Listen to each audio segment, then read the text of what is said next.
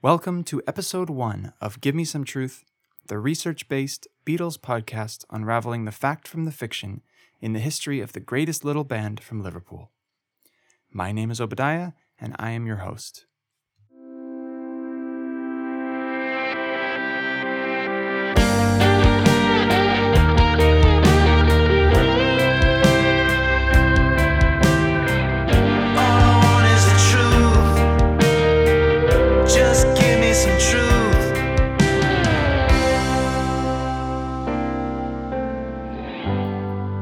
For this first episode, I want to address an often incorrectly told story that took place in 1968 as the Beatles were recording their self-titled double album, also known as the White Album. The group had convened at EMI Studios on Abbey Road on the 30th of May 1968 to begin sessions with John Lennon's song, Revolution. The songwriters in the group had come back from their recent trip to India overflowing with new songs. However, the sessions began slowly in June with interruptions caused by George Harrison and Ringo Starr, and then Paul McCartney, taking independent trips to California. Generally speaking, the sessions through June and July were productive and for the first time included songs written by all 4 members of the group. Yet, although the album was progressing, the sessions were not without tensions. On the 16th of July, Geoff Emerick, the Beatles' chief sound engineer since 1966's Revolver, quit. Another EMI employee, Ken Scott, stepped up to fill the engineered chair for the rest of the album. By the middle of August, the Beatles had recorded half of the songs that would end up on the album. Both sides of their next single, Hey Jude, backed with Revolution, and 2 tracks that would not be included on the album, George's Not Guilty and John's What's the New Mary Jane. It was at this time, as work began on the next track, back in the USSR, that Ringo decided he had had enough and left the group. He was not the first Beatle to walk out of a session. Paul famously walked out of the Revolver session for She Said, She Said on the 21st of June, 1966, but he was the first Beatle to quit. This is the story I want to focus on in this episode.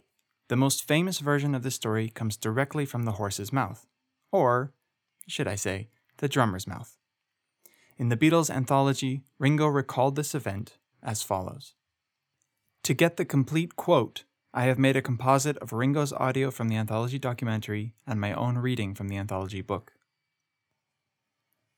I must have had moments of turmoil because I left the group for a while that summer. I left because I felt two things. I felt I wasn't playing great, and the other 3 were really happy and I was an outsider. And so, I came to this decision, I'm leaving. And so I went to see John, who was living in my apartment in Montague Square. I knocked on the door and I said, hi, we went in. I said, I'm leaving the group because, I feel like, unloved and out of it and I'm not playing well and you 3 are really close. And he said, I thought it was you 3. So, okay. And then I went over to Paul's and knocked on his door.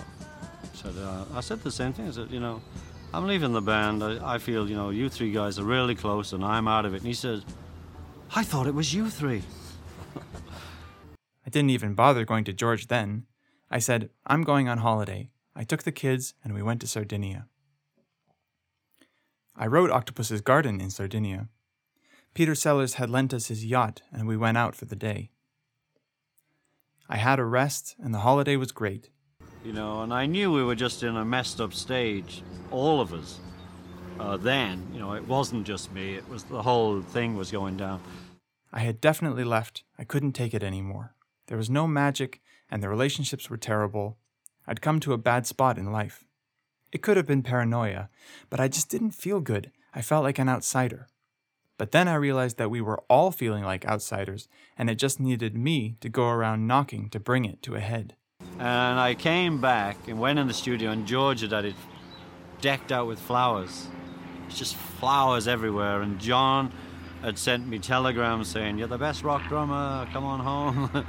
And I just felt good about myself again, and we'd got through that little crisis, and it was great. And then then the White Album really took off, and like Year Blues, the track Year Blues was great. We all left the studio and went to a little room, so there's no separation, and there was lots of group activity going down. I loved the White Album. This has become one of Ringo's favorite stories, which he continues to tell to this day. And why not? It's a great anecdote. As recently as February 2022, Ringo told the same version of events on Jimmy Kimmel Live. How did the idea of a gardening octopus or an octopus being down there? Because on the White Album, I left the band. Uh-huh. And I left the band because I didn't think I was being part of it, and I was playing great. And, I always was that guy. I went and knocked at John's door. And I said, man, I feel you three are so close, and I'm out of it. And he goes, I thought it was you three.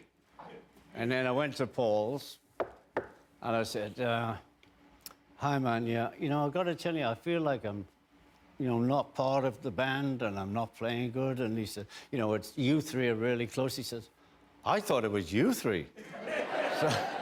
So I flew to Sardinia. I thought, I'm getting out of here. I went to Sardinia, and, I worked with Peter Sellers, and his boat was there. Uh-huh. And so he lent us his boat to in those days, Maureen and two of my kids. But as great as the story is, it's not exactly true. As an aside, I don't blame Ringo for getting the facts wrong. With an extraordinary life like his, he cannot be expected to remember all the details. What Ringo has done in this case is conflate two memories that occurred 2 months apart in 1968. The first memory is of walking out of sessions for the White Album, and the second memory is of taking his family on holiday in Sardinia at the end of making the album.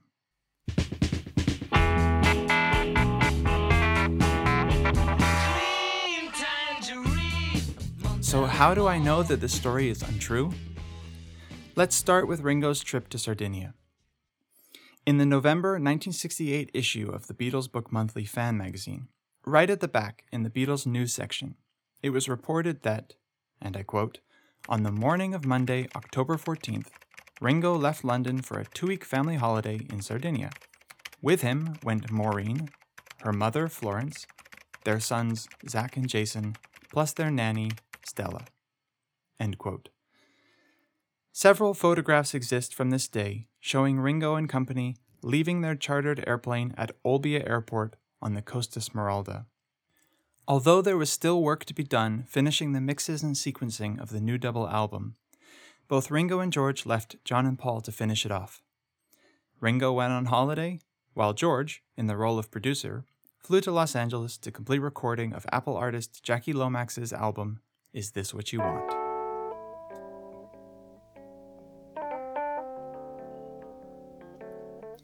The next piece of evidence we have is a Porto Cervo postcard that survives in Maureen's handwriting, sent to the Starkeys' London chauffeur Alan Herring on the 19th of October. This reads simply, "It's great. Love Maureen, Richie, and children." This postcard was auctioned by Sotheby's London in December 2019 as part of Herring's personal collection. The date of this postcard places it 5 days after Ringo flew to Sardinia. Makes sense.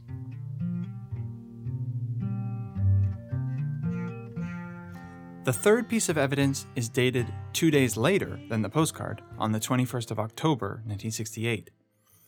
The Starkeys received an urgent telegram from Peter Sellers in Porto Cervo, which read, "Dear Ringo and Maureen, my boat is very near you at Elba, but the sea is so bad he cannot leave until it calms down, which could be either today or tomorrow, or the next day. Stop. At any rate, it should arrive soon. Stop. Lots of love, Peter." This telegram was sold by Liverpool Beatles Auction in June 2011.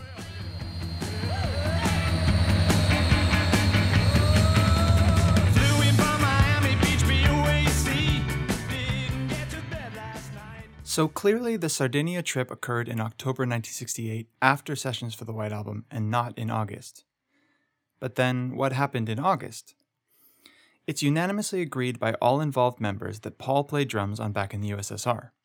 so it's therefore understood that Ringo left the group as recording began for this song on the 22nd of August. In Barry Miles' biography of Paul McCartney, titled Many Years From Now, he suggests that at the start of the session, during rehearsals for the song, Ringo got upset by Paul dictating his part to him, and this was the final straw that led to his exit. Ken Scott remembers Ringo being uptight about something, although he didn't know what at the time.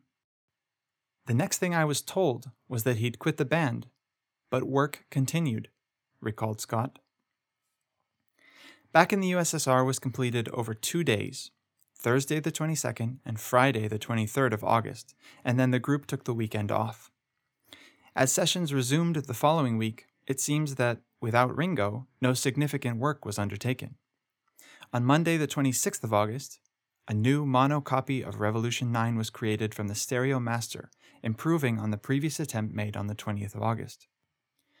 The next day, Tuesday the 27th of August, tape copies were made of Obladi Oblada, Blackbird, Not Guilty, and Revolution 9 in an hour-and-a-half session in the Studio 2 control room.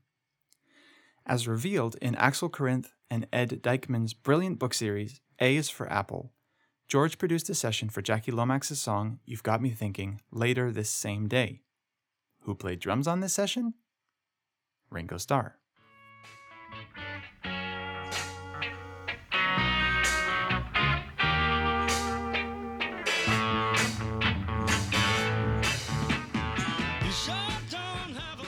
Three days later, on the 30th of August, Ringo, Maureen, Paul, and George Martin attended the wedding ceremony of their close friend Neil Aspinall to Susan Ornstein at the Chelsea Register office, with a surprise lunch afterward at the Club del Aretusa on the King's Road. As the October 1968 Beatles Book Monthly reported, Ringo was one of the busiest photographers at the wedding, so he had to have been around at this time.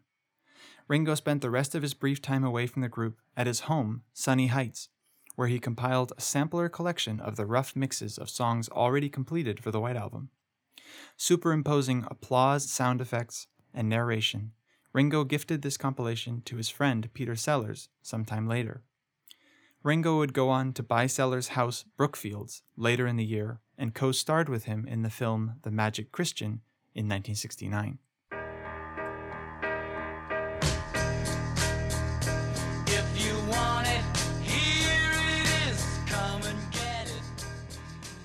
Another aspect of Ringo's recollections about this time has yet to be verified. Ringo says that he returned to the sessions after he received a telegram from the others saying, "You're the best rock and roll drummer in the world. Come on home, we love you." While this telegram has yet to surface, we do know that Paul sent Ringo a postcard 5 months later with a very similar message the day after their Apple rooftop concert. Postmarked on the 31st of January 1969, Paul's postcard reads, "You are the greatest drummer in the world, really." Perhaps this is another example of Ringo conflating two different memories. Until we see the former telegram, we can't know for sure.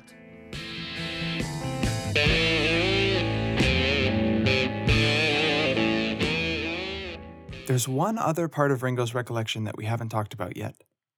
Did you catch it?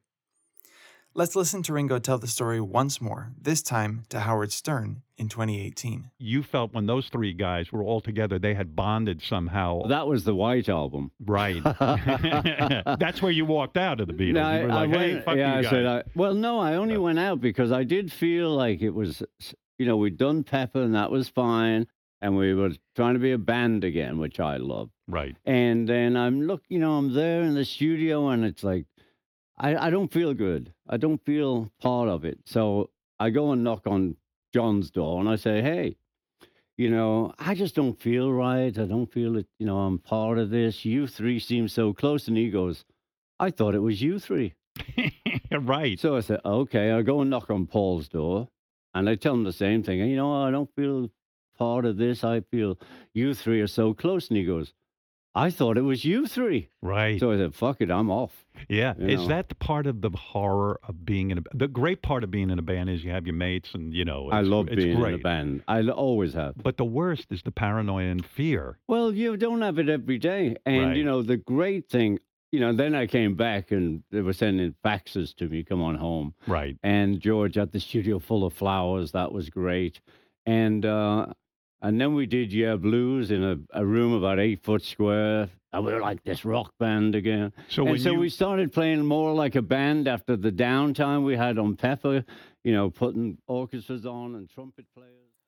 For the record, Your Blues was recorded in the room 2A Annex adjacent to the Studio 2 control room at EMI on the 13th of August, the week before Ringo left the group. So, sorry Richie, that's not true either. Yes, I'm lonely. Wanna die. According to Kevin Howlett's notes in the 2018 book accompanying the 50th anniversary edition release of The Beatles, it was on Tuesday, the 3rd of September, that Ringo returned to EMI Studios to find his drums bedecked in flowers. Ken Scott's recollections in Mark Lewisohn's The Complete Beatles Recording Sessions also support that it was in EMI Studio 2 that Mal Evans arranged the flowers at George's behest. It was also on the 3rd of September that Paul, not Ringo, returned from a short weekend trip to Sardinia with his secret girlfriend at the time, Maggie McGivern. The couple were seen and photographed by a fan, Cher Miller, returning to Paul's Cavendish Avenue house around 4 p.m. this day, sunburnt and happy. As the session convened on the 3rd of September, it was discovered that George Martin had unprecedentedly taken off on his own holiday in the middle of the sessions, leaving his young assistant Chris Thomas at the group's disposal. Now, I have reason to believe that Ringo did not wait until the 3rd of September to return to the group. I believe that he had already returned to the sessions at Trident Studios the week before. This will be the subject of the next episode of Gimme Some Truth. Join me then and my special guest Jerry Hammack to reinvestigate the mystery of who played drums on the recording of Dear Prudence. All I want is the truth. Just give me some truth.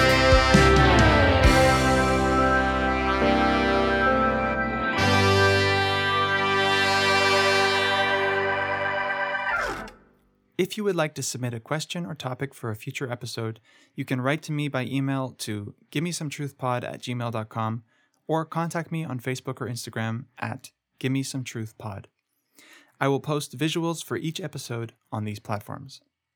Thank you so much for listening, and don't forget to subscribe to the podcast so you never miss a future episode.